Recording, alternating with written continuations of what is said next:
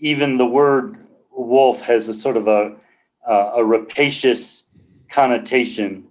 There's a suggestion in the word itself in the English language that wolf. I mean, after all, wolfish. There's something about appetites that are uninhibited that we associate with wolves. So that's clearly there in the pioneering response of people from a European background to wild areas in North America that were being settled when there was encounters with wolves. Welcome to Animalia, where we cover all things conservation, climate justice, and sustainability.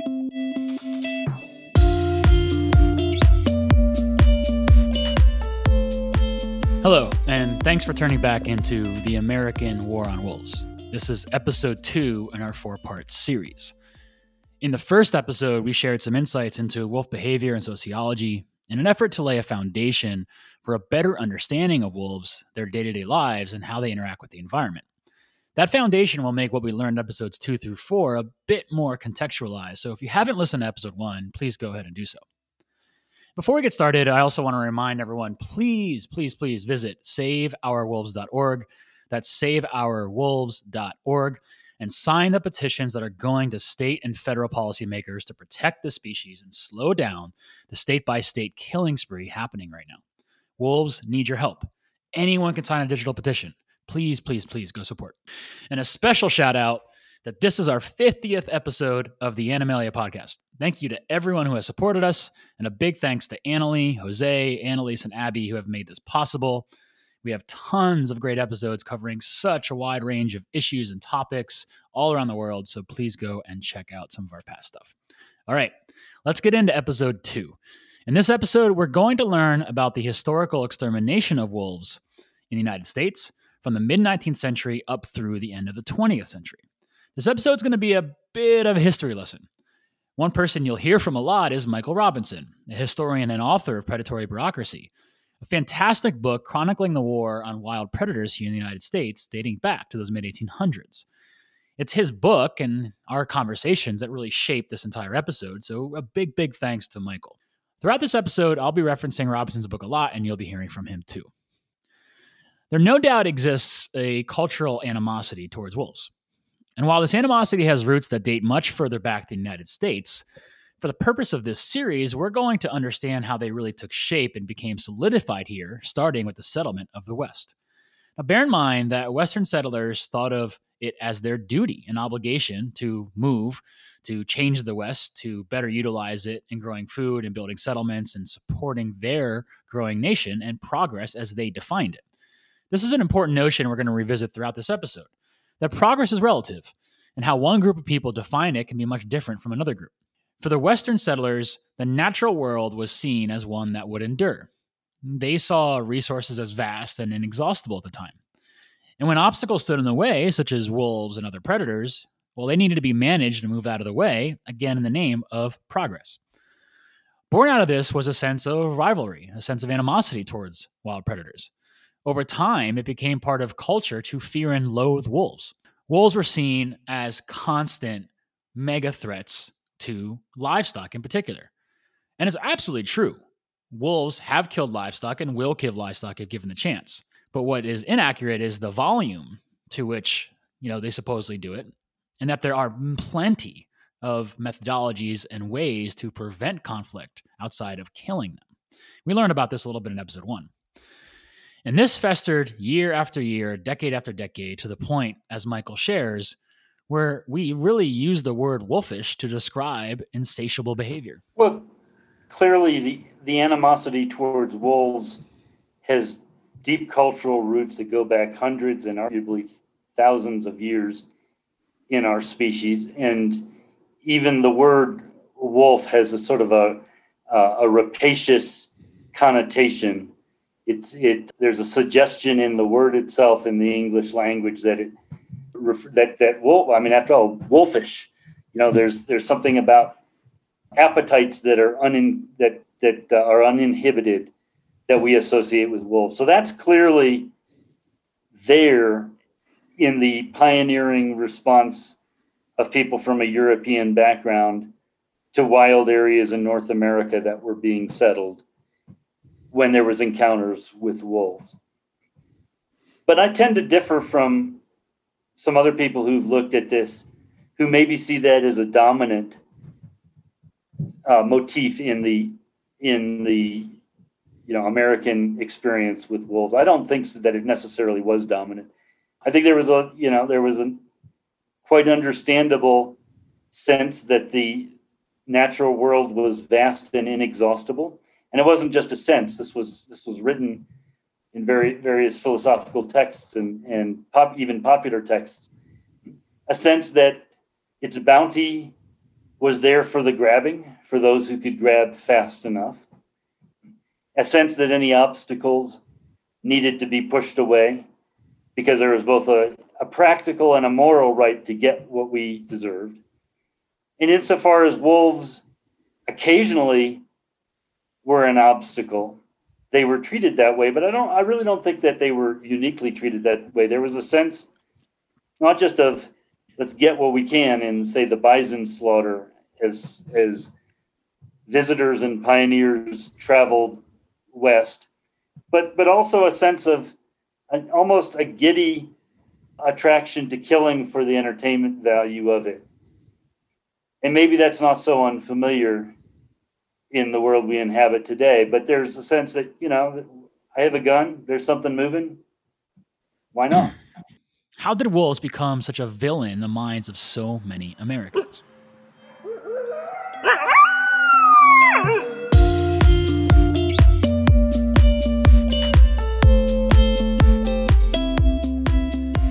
Let's travel back in time to mid-19th century. Some 5 decades after Lewis and Clark famously made their way from St. Louis up through the Rockies and into the modern-day Oregon coast. Colonial Americans are moving west. Many of the lands from the Louisiana Purchase are yet to be divided into state lines, stretching from modern-day Oklahoma up through Montana. Over the next 25 years, the majority of the western United States will more or less take the shape of what we know today. The colonization efforts of the West presented different challenges to those in the East. As an example, the Great Plains brought much more arid land and high winds. It's important to remember that life for settlers moving west was neither simple nor easy.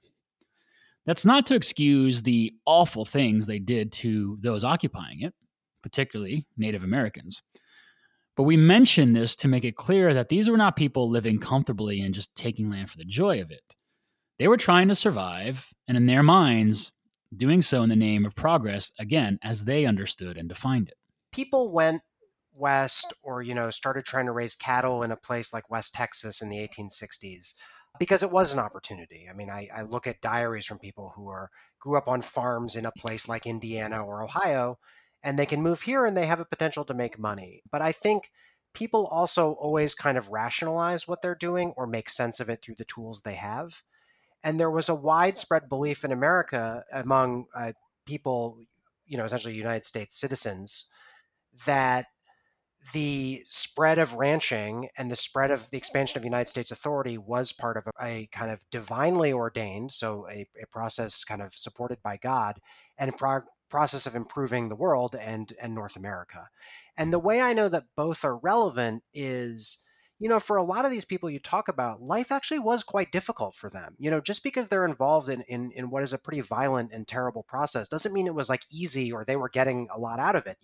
I read the diary of this woman, Susan Newcomb, in the book, who's living in West Texas in the 1860s, 1870s, constantly facing death, barely scraping by. There are real opportunities, but it's the fact that she stayed is a sign that there's something going on there, not just it's like an easy life. And I think then when you read her diary, how she makes sense of it, how she kind of hopes that God will help civilize what she calls a wild and destitute country, how she identifies herself in the idea of progress, I think reveals that kind of both are at play. So I would never discount economic interest because I think that's at the core. But the fact that people were so determined and just the fact of how they made sense of and justified it to other people, I think that that belief in progress is really important there. That was Josh Specht, who you'll hear from in this episode as well. Josh is a professor at the University of Notre Dame and author of Red Meat Republic, another highly recommended read about how the beef industry came to dominate the West and with it, the whole of the U.S. food system. We'll link to that in the notes too. There were two main obstacles that stood in the way of Western settlers: Native Americans and wild predators. In so many ways, these two are tragically linked together on the receiving end of a systematic effort of exploitation and annihilation. Do you think there are parallels to that mindset back then with wolves to the mindset we had also towards native people in this country? Well, the ethos is really almost identical, if not exactly identical. I mean, it's summed up in the term manifest destiny, which was a real animating force in people, in the culture, and in people's individual attitudes towards their own lives as they became part of the push westward. And so clearly, the exploitative, cruel, and dehumanizing way that our society and individuals in our society treated the people who lived here for hundreds and many thousands of years is clearly linked to the exploitative and cruel and way that wildlife was treated. And yeah, there's definitely a common link in cultural attitudes. To stand for wolves is to stand for native peoples, and vice versa. This is just one example of so many ways in how conservation, climate, and social justice are all linked together. Not in the form of a Venn diagram with concentric circles, but as if you intertwine three different slinkies in a way that even the most determined person could never unravel. The Westerners found the need to eliminate bison. They saw these big, burly beasts as an inefficient form of food that required too much effort to hunt down and control, and preferred instead to replace them with cattle, a domesticated food source that would flourish on the vast grazing lands of the West. There was an additional motive here as well, as pointed out in Robinson's book. To quote it, military strategists understood that killing off bison would destroy the basis for Native American society. Some Native Americans, with tragic short-sightedness, participated in the slaughter and sold or traded the pelts. What he's saying here is that Western settlers not only saw eliminating bison as a way to move in cattle, but also as a way to cripple a key part of Native American society and make them dependent on Western settlers for food. As Josh pointed out in our chat, the way the land in the West was being utilized was seen as wasteful by settlers, given the economic upside it offered in their minds. I think the key thing to understand for how, I guess, these early ranchers and ranchers at the time in general, they had a way of making their economic interests and their kind of ideology or their views about progress overlap. And I think the key there was they believed that land being used by native peoples, as it was in the 19th century, was being wasted, right? That merely hunting animals like the bison or not farming or ranching a domesticated animal, that was waste, and they were putting land to a productive use. And so at the same time, there were both these factors. It's the idea that your individual interests and the kind of progress or higher goals actually map onto each other ends up being very important. And that's kind of the key to that story. Another major piece of the puzzle were the railroads. Now, railroads accelerated demand for beef in a huge way, allowing it to be transported back to the heavily populated eastern states, which Western settlers were happy to fulfill, providing the funds they needed to build out their own towns and fortify their lives. This spike in demand for beef came with a cost. Essentially every wild animal that stood in the way.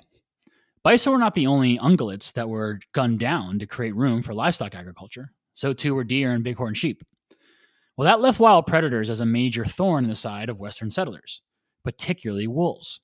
With their traditional food sources being quickly eliminated and replaced with slower, easier prey in the form of cattle, well, wolves naturally turned to preying on livestock.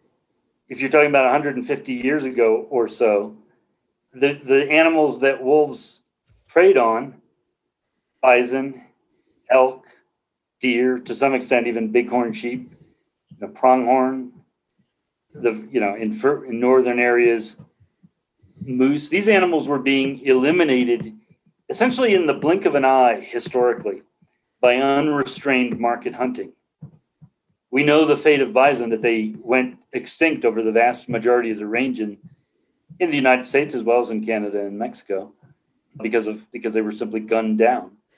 But a lot of people don't realize the same thing happened with elk. Elk were eliminated from almost everywhere in the Western United States. We're brought down to terribly low numbers and were reintroduced later, and that's why elk are relatively common today. Deer were close to extinction in significant parts of the western United States as well. Bighorn sheep, pronghorn. And in the absence of their natural prey, wolves did prey almost exclusively on livestock. As we move into the 1870s and 1880s, a state-by-state bounty system took shape, designed to eliminate wild predators.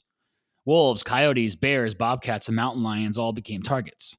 Ranchers and hunters were financially rewarded for every kill they made and could make even more money by selling those pelts. Now think about it for a second. If you're a livestock owner in 1880, struggling to get by, competing with every other rancher in the area year in and year out, and wolves were killing some of your assets, and you could eliminate that threat and get paid for doing so, or hire a bounty hunter to do it for you, now how could you resist that? I paint this picture not to defend these actions. We know now how devastating this extermination system would become to predators and their ecosystems, and how much it would shape cultural hatred of wolves that still persists today. I paint it to help you understand why it is people made the decisions they did back then. Now, this is not to say there were no forms of environmental conservation efforts back in the late 19th century. There was actually a big push happening towards preserving forests and worries about deforestation, leading to the formation of Yellowstone National Park in 1872. There just weren't conservation efforts pointed at wild predators, such as wolves, because there really was no framework back then for evaluating what we know today. One thing to look at is the conservation movement was, one way to look at it was a series of understandings of various threats to various manifestations of nature. I mean, in the 1870s and 80s, there was vast concern about deforestation. Mm-hmm. And in the 1860s, there was concern about the gunning down of bison. And, in the 1890s, the concerns about loss of forests intensified and led to national forests being designated and authority being granted for national forests to be designated. So all during the late 19th century, there were issues of conservation concern. And the fact that predators were not the focus of conservation concern in large part reflects that, losses of predators wasn't really accelerating you could take any decade of the late 19th century or the second half of the 19th century, maybe come up with a slightly different assessment of it. But, forests were disappearing really fast. That was evident to everybody. And there were a lot of animals getting shot, but it wasn't clear to anybody there's more animals of this kind getting shot versus that kind, and those kind getting poisoned. It's like, there's just a lot of, there wasn't the framework that we have today for evaluating what was going wrong in nature wasn't really available to people then. Things really started to shift when the disparate bounty program became an organized, systemic extermination system. Once ranchers figured out how to work together and use government to their advantage. When ranchers learned to band together, they learned to use government effectively in order to solve these problems that they as individuals faced. And far more than just the few that I listed. I mean, the issues of water, how to get water in dry areas to where it could irrigate grass for livestock. And they found that government was a good answer, and that ultimately the combination of working with government and having government do their work for them with, of course, the larger tax-paying authority of government, and the ability to enter a global economic system. Because livestock, even in the 19th century, livestock grown in the Western United States were often owned, particularly later in the 19th century, owned not just by individuals, but by large and sometimes absentee corporations, some of them that were actually centered in England and Ireland. And so very quickly, livestock became part of an international economic system, meat, and as well as the animals that seemingly were and probably were in competition with the domestic animals brought to the West. Those animals had a price on their head as well.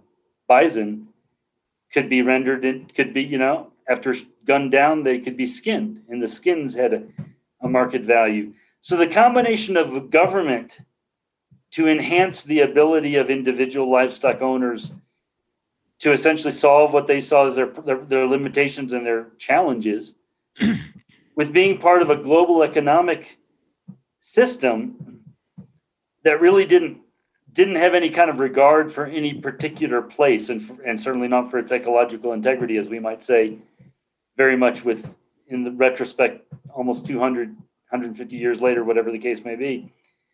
That combination meant that natural ecosystems had both the inexorable pressure of global economies and the force of government action backed up by a lot of money, taxpayer money, essentially arrayed against the way they had been functioning. Those ecosystems were transformed. And let's not beat around the bush here.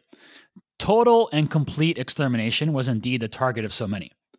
Again, from Robinson's book, A.J. Bothwell, a Wyoming cattleman, said the following: "Only such a coordinated effort would make the warfare against wolves a persistent and effective movement in the West, until the race is finally and completely exterminated." There's no mincing these words.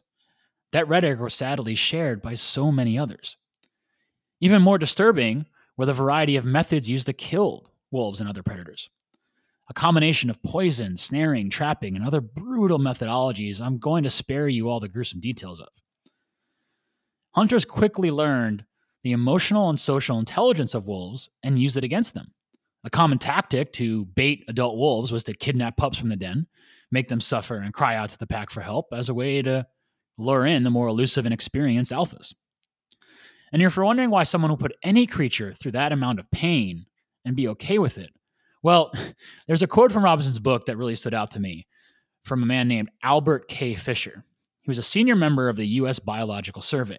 In 1922, Fisher wrote that savages and illiterate men suffer less from pain than those with high-strung mental development.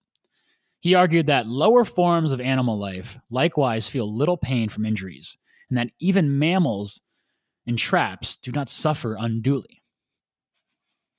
Literally, this man, who is an important figure in the U.S. Biological Survey, the organization that we'll find out would become the Fish and Wildlife Service, was published as saying animals and people with how he defined lower intelligence don't actually feel pain the way higher intelligent beings do. It's absurd and shows his complete lack of understanding of what a nervous system is. So, who was doing the hunting and how was it getting so organized?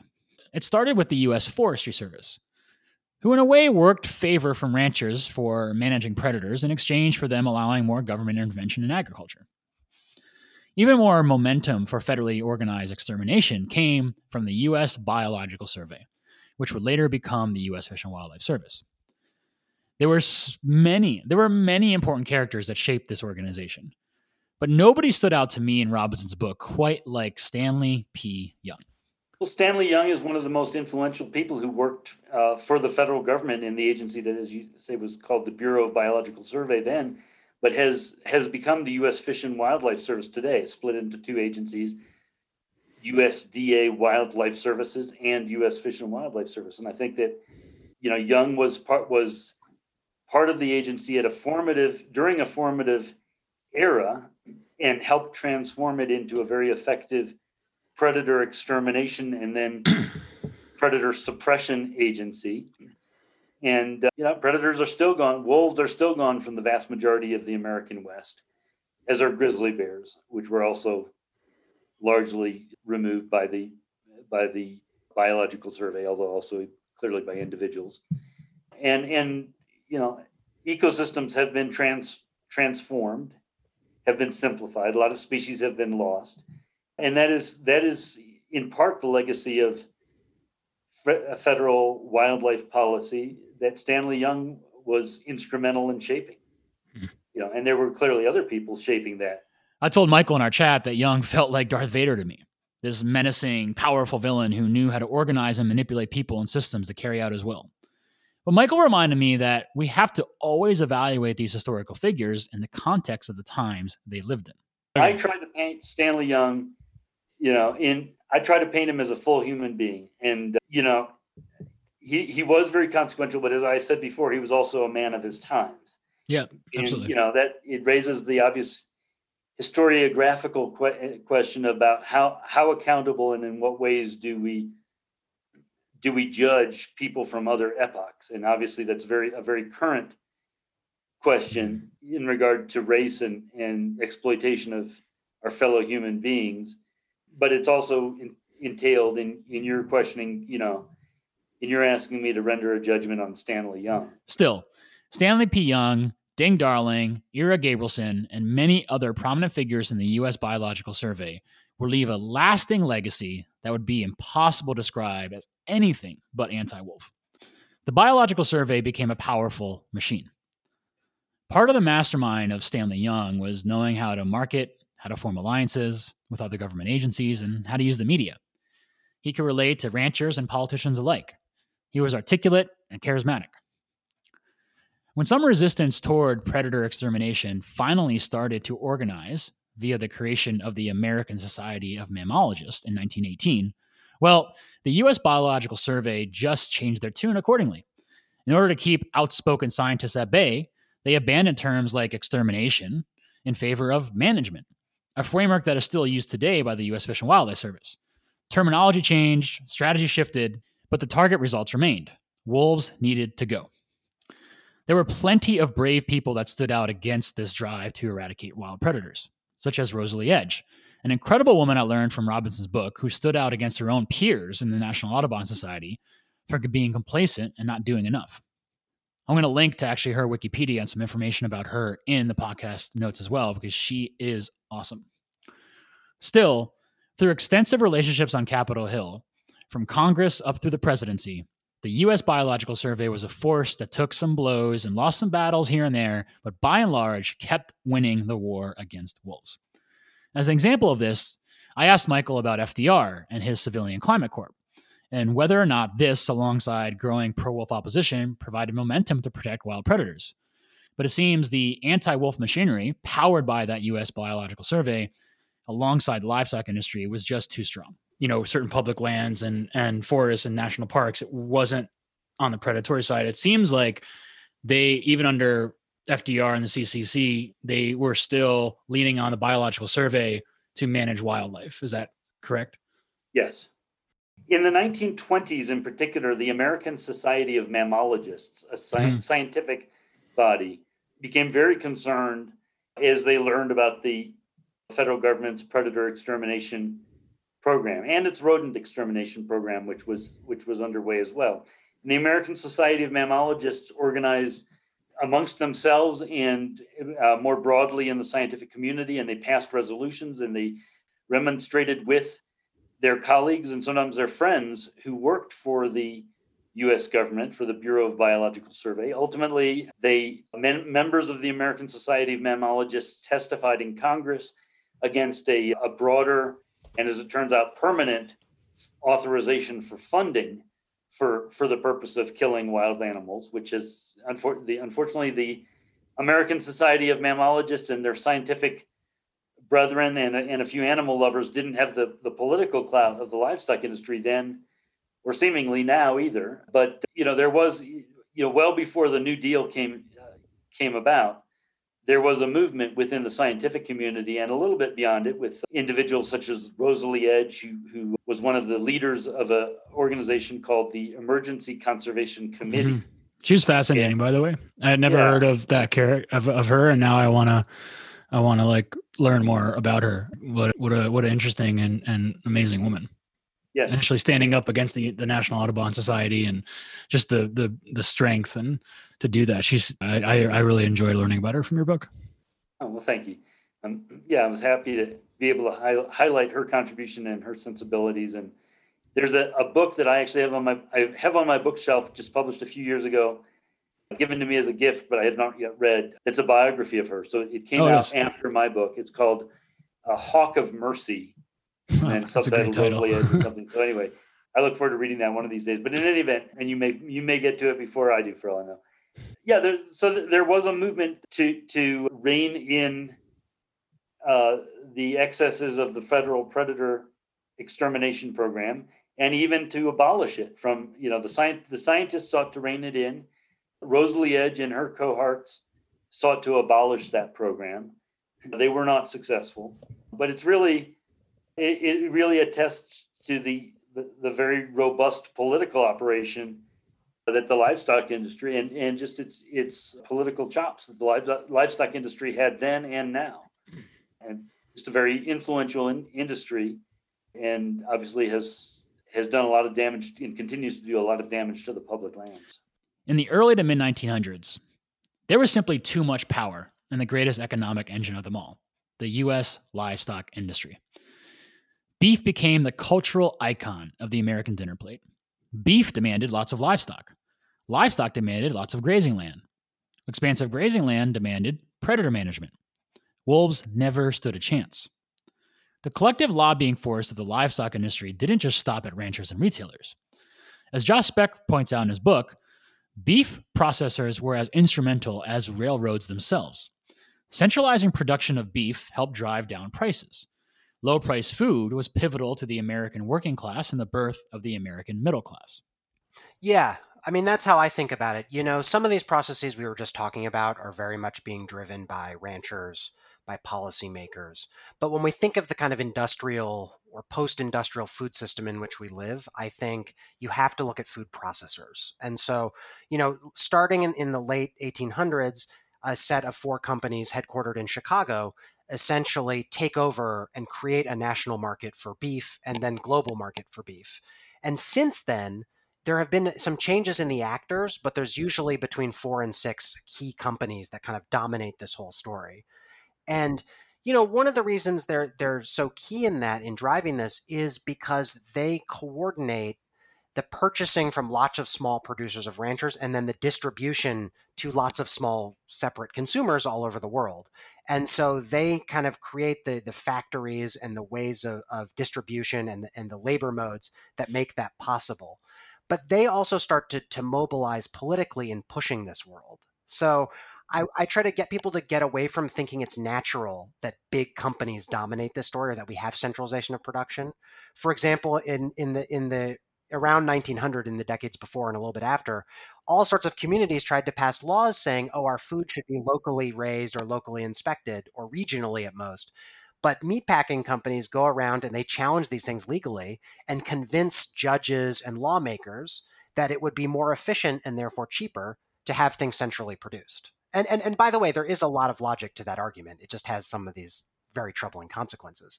And so, yeah, I view them as kind of driving this process as well as justifying it.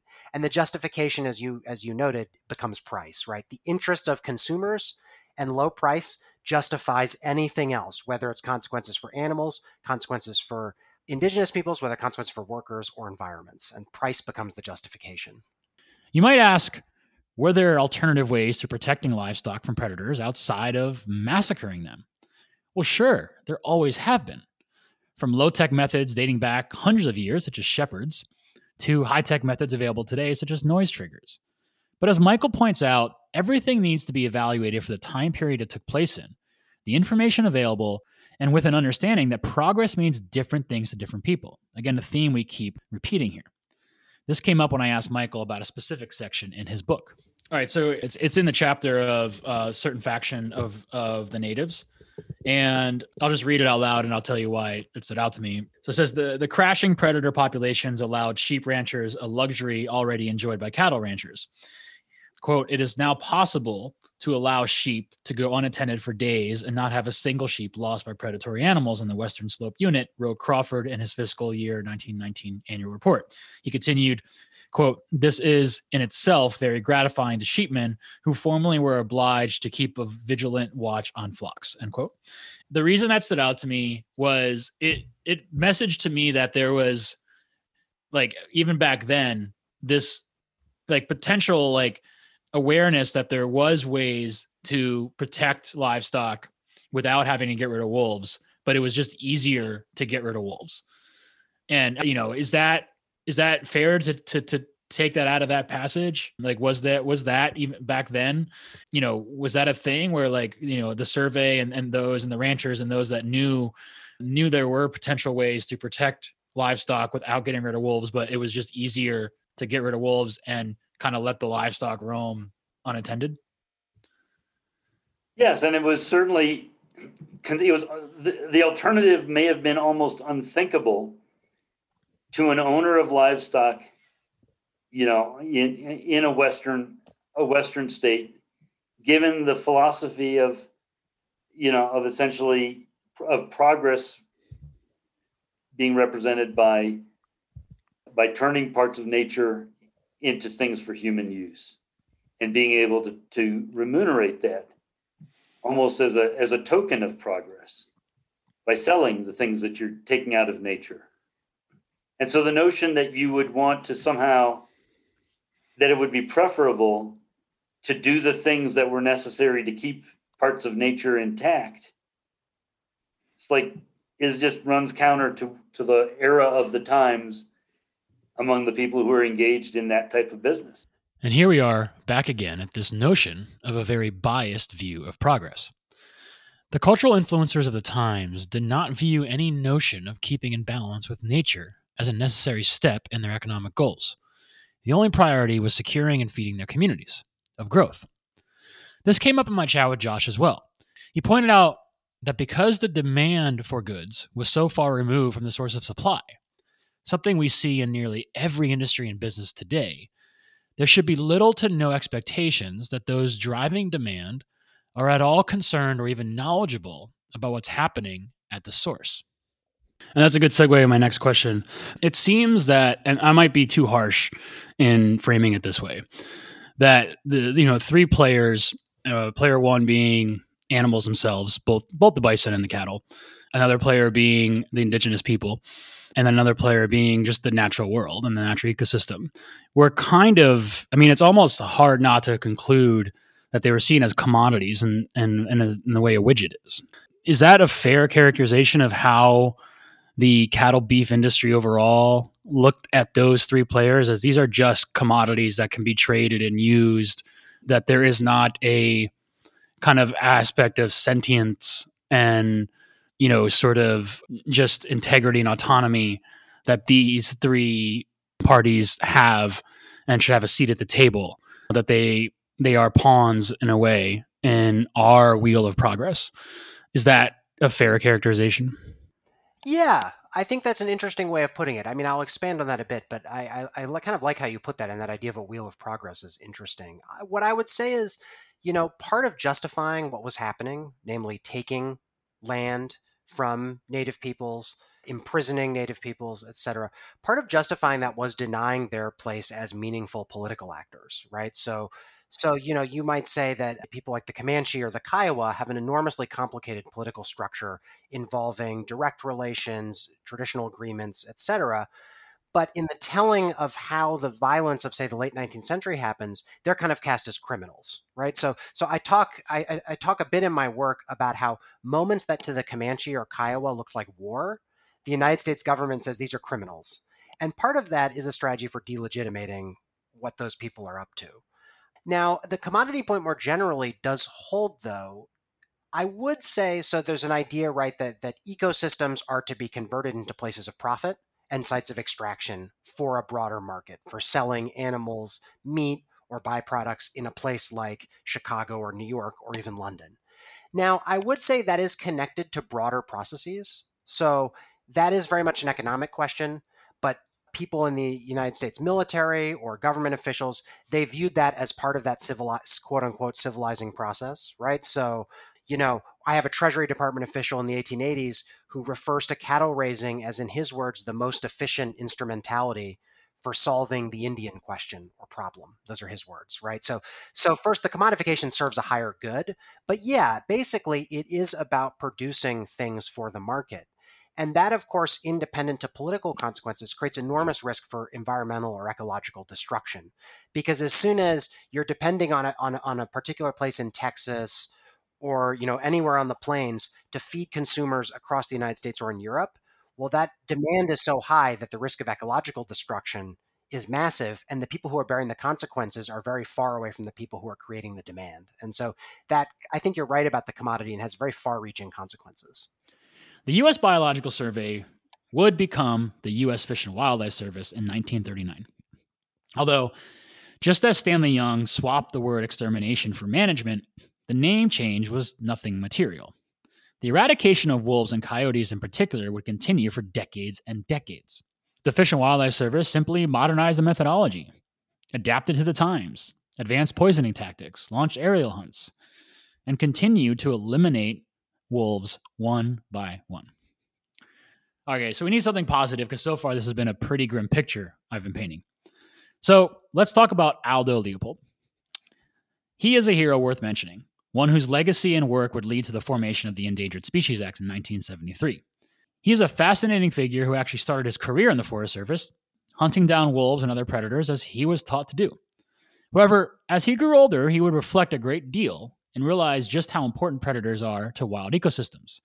Michael, share with me his thoughts on Leopold's legacy. Well, clearly his conservation philosophy is one that increasingly inspires a lot of people in today's world, and and that is being seen as increasingly urgent as we see the world spiral out of balance. We're seeing not just the wisdom, but the urgent necessity of the kind of things that Aldo Leopold pointed to and the conclusions that he drew. And we have specific laws that reflect the ethic that he articulated. The Endangered Species Act, for example, the opening lines, or at least of the purposes of the act, in one of the first words of the Endangered Species Act are: the purposes of this act are to conserve the ecosystems upon which endangered species depend and threatened species depend. And then it goes on to enumerate two other purposes, including to set up an effective program for the conservation of such species.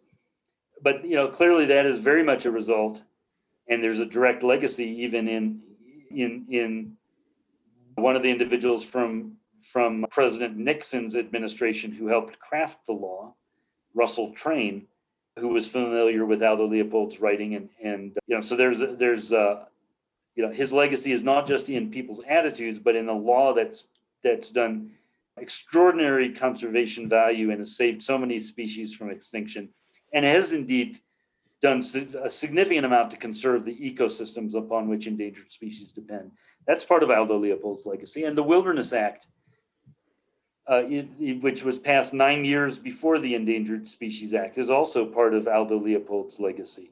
And he obviously his writings were very much, he celebrated roadless areas. He got the Forest Service to designate what is today the Gila Wilderness and the Aldo Leopold Wilderness as at the time they were called primitive areas, the Gila Primitive Area, 40 years before the Wilderness Act was passed in 1964. In 1924, thanks to Aldo Leopold's advocacy within the agency that he worked in, the Forest Service, he got those areas set aside. And then also the Flat Tops Wilderness today's, that's its name today, obviously, was called a primitive area back then in northwestern Colorado as well, and additional areas that got conserved before the Wilderness Act. And then, the Wilderness Act was, again, just, part of Leopold's intellectual legacy that is protecting tens of millions of acres of land today. Mm. So those are some of the legacies that Aldo Leopold has left us with. And there's also more complex legacies involving his advocacy for a land ethic that encompasses private land. And I think there are a significant number of private landowners who are, maybe many of them haven't even read Leopold's writings, but that has infused down into the influences that they take care, that influences how they do land management on private lands. There's a great segment from Robinson's book I want to share. It reads, quote, "In 1944, toward the end of his life, Leopold claimed that when he shot an Arizona wolf pack back in 1909 and saw a fierce green fire dying in the mother wolf's eye, he had awakened to something new, something known only to her and to the mountain. Everyone I've spoke to in researching the series that has had the privilege of observing wolves in the wild has shared a similar spiritual moment in their time with wolves. I too was lucky enough to experience that myself back in May thanks to Rick McIntyre, who you heard from episode 1, up at Yellowstone. It's hard to imagine anyone wanting to hurt these animals, but again, we must be careful not to judge historical actions through the lens and information we have today, as we lose sight of why they happened in the first place. If we lose sight of that, we fail to learn from it, and we risk missing the boat and getting a large enough number of people today aligned not to repeat those same mistakes. The Endangered Species Act of 1973 was significant. It was written into law a year after President Nixon banned the use of poisons in predatory control. And this was progress. From that point forward, the U.S. Fish and Wildlife Service was obligated to hold up the Endangered Species Act and protect those that fell under its decree, including wolves. Yet, when it came to wolves, politics, lack of resources, and the gigantic machine that is the livestock and broader agriculture industry made it a bit of a toothless bill in the decades to follow. It seems like all they do is manage wildlife for the purpose of commercial interest. The U.S. Fish and Wildlife Service, since the 1973 passage of the Endangered Species Act, has a statutory and I would, of course, argue a moral responsibility to save endangered wildlife from extinction. And in some cases, they're doing a good job at it. They're hampered by lack of resources, and they're hampered by political interference because in so many cases, the animals and even plants that are on the brink of extinction are in that plight because their habitat has been exploited by powerful commercial interests. And so in order to save them, sometimes these interests, are not able to exploit the habitat the way they had previously or the way they had intended in remaining habitat. Sometimes habitat has to be restored and animals have to be put back. That's a perennial problem. Thankfully, the Endangered Species Act is a very powerful law that, at least in portions of the decision-making and authorities that the Fish and Wildlife Service is supposed to exercise, the act calls for the agency to rely on science. And that's very important. And in other cases, they have loopholes that enable them essentially to bypass science, and that can be very problematic. The situation with the agency's responsibility and implementation of its responsibilities with regard to wolves and other predators as well is complicated by the essentially century-long history of the Fish and Wildlife Service in its various iterations and incarnations, serving as an agricultural service agency and working directly to exterminate wolves, and very explicitly so, at least in the beginnings of its tenure. And so there is a bit of almost a lingering cultural legacy in that regard that, coupled with the political pressure on the Fish and Wildlife Service, and sometimes also coupled with the lack of resources that they are dealing with, very much complicates their implementation and has slowed, and in some cases retarded, their ability to recover endangered wolves that they originally were responsible for bringing to the brink of extinction. In the next episode, focusing on reintroduction, we're going to dive deeper into the failings of the Fish and Wildlife Service and efforts to strengthen Mexican gray wolf populations in the U.S. Southwest. It should come as no surprise, however, when you look back at the organization's history, starting with the U.S. Biological Survey, and how beholden it had been to the needs of ranchers and farmers above all other priorities. As a result, the Fish and Wildlife Service has lost many lawsuits over its management of wolves and other predator species. But that status quo dating back to the 1973 Endangered Species Act just seems to continue. As a result, the U.S. Fish and Wildlife Service has lost many lawsuits in its management of wolves and other predatory species. The Endangered Species Act became a law in 1973, 4 years after Stanley Young died.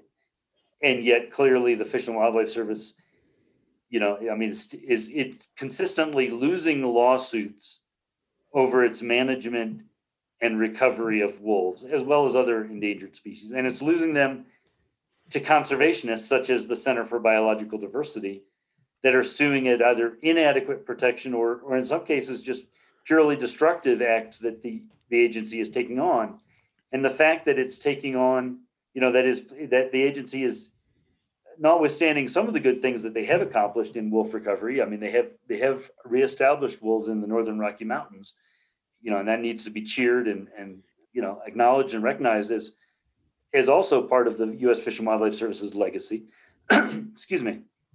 Notwithstanding that, the fact is that the Fish and Wildlife Service has prematurely removed wolves from the endangered species list time and time again, and then been struck down by the courts. It's promulgated a regulatory regime of persecution against the Mexican gray wolf that continues to do immeasurable damage to the Mexican gray wolf's genetic integrity. And it's also been struck down by the courts. And one has to wonder whether an agency that is consistently misapplying one of the foundational laws that it operates under, the Endangered Species Act, what else is going on? Today, livestock and wolf conflicts still very much exist. If given the chance, wolves will kill a cow. Only this doesn't happen nearly as often as one might think. And when it does happen, in most cases, there would have been ways to prevent it. So why aren't non-lethal deterrents more widely adopted? Yes, and in fact, last year? I think it was just last year, the Arizona Cattle Growers Association came out with a survey of their own membership of cattle growers on the national forest near where there was wolves. Excuse me, on the national forest near where there were wolves, and more remotely, and asked them that specific question about whether it's worth trying to protect livestock and get along, coexist, or not, or whether the wolves should just be. I mean, I can't remember how they phrased it, but I'm happy to send you a copy of the study that they published. Maybe remind me of via email. Yeah, and their membership and their people, they're like, yeah, no, we don't want to coexist. It's very clear. We don't want these animals here. And in fact, it's very easy to find livestock owners who use the public lands in the Southwest who are willing to decry the presence of the wolves on national forests, to lament the presence of the wolves, to state that the wolves are absolutely unacceptable. And sadly, I don't know of any livestock owner using the public lands in the Southwest who's willing to make a statement otherwise. There is undeniably a cultural hatred towards wolves that has been solidified and championed in this country dating back to those settlers in the mid-1800s. Changing such an embedded cultural mindset is no small order. And it's rearing its ugly head today again with the state-by-state legalization of wolf persecution. This anti-wolf mindset came up in my chats with John Vucevic, the biologist whom you heard from in episode 1. He points out, rightfully so, that there are both delegitimate objections to wolves rooted in hatred and legitimate ones rooted in livestock conflict that need to be addressed separately in different ways. There won't be any satisfying way to deal with livestock depredation that would make a person then change their mind and say, yeah, I think it's okay to not hunt wolves. And without beating around the bush and getting straight to the heart of the matter, there's pretty good evidence that a number of people who want to hunt wolves simply hate them. That's it. And they may realize that their hatred of wolves doesn't play very well with the general public as a reason to want to hunt them. So they have to think of other reasons to offer. And here it gets complicated because while hatred of wolves might be a bad reason to hunt them, and lost livestock might be a good excuse to cover that, while that might all be true, it is the case that if you're a livestock owner and you lost your livestock to cattle, that's a problem that merits some attention.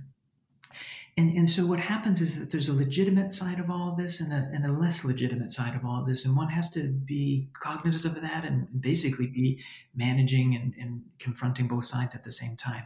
So first off, if a person eats meat, it's impossible not to tie this cultural animosity to the proliferation of the U.S. beef industry, the historical staple of American food that has been allowed to reap in profits year after year without ever having to pay for the environmental and ecological damages it creates.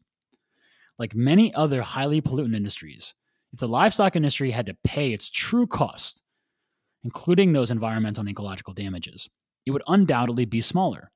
It would be harder to operate at scale and be left to those who choose to do it the right way, with controlled rotational grazing, land stewardship, grain-free feeding, and a prioritization of non-lethal deterrents to protect livestock and wild predators alike, to respect the land and the life that inhabits it, not exploit it. In this world, beef would be an occasional delicacy, not a staple at the dinner table. This can be done, and there's reason to believe it is already underway. In fact, there are many forward-looking and forward-thinking, regenerative-focused ranchers that would also champion this change. One of the reasons beef in particular is so important is that it is kind of woven into our national identity and DNA through that story of the American West, right? When we think about the cowboy, when we think about, the expansion of America, beef was there the whole time. And so it has these deeply powerful meanings for people. Now, as far as how to change it, I think recognizing the kind of playbook used by industry or ways people naturalize or justify it so that we can counter that. So, good example, whenever the industry in the 19th century or today saw people criticizing what they do, they turn it into like fears about people taking away your hamburgers. So, conservative politicians have said like, oh, liberals are coming for your hamburgers. That's a playbook that dates back to the 1890s. Meatpackers said the same thing. And so seeing that strategy and saying, no, we're not coming for hamburgers, we're reframing how this is produced and perhaps a little bit at the margin, or eventually maybe how you relate to it. So recognizing the playbook, but I'll raise one other point that I think is important. Okay. So I wrote this book about meat. I'll level with you and everyone. Like, I'm not making huge amounts of money writing academic books about beef, right? There's not a lot of money currently to be made in attacking the way meat is produced currently. And I think one thing that could change the culture is the emergence of companies that actually make money on a critique of traditional meat production. And that's why I think alternative meats are particularly interesting, because their marketing goals correspond with a critique of traditional production. Now, I still have concerns. I mean, you could still say that they're very friendly to certain forms of industrial agriculture. So that's a different conversation. But looking at ways in which there can be, economic incentives to find a critique could help. And then I think just the longer process of conversations with family members, connecting meat production to broader social and economic questions. My answer, I guess is just, it's hard, but I think it is of course possible. And you're exactly right. Culture changes over time and it doesn't have to mean what it's always meant. And the point of my book is to show, and my research, that all these decisions are political. There's nothing inevitable about how we produce our food. There were decisions that were made and we can make different ones, even if they're hard. Yet today, we find ourselves at an important crossroad. The war on wolves, fueled by the livestock industry and its far-reaching political and economic machinery, is at a tipping point. Before we explore that in our fourth and final episode, we first want to cover wolf reintroduction efforts dating back to the 90s through today. Some successes, some failures, and not nearly enough progress overall. Learning from this is pivotal to establishing a direction and course of action for answering the challenges being posed today from the anti-wolf community. All right, we'll see you next week in episode 3 of the American War on Wolves, where we will dig into reintroduction.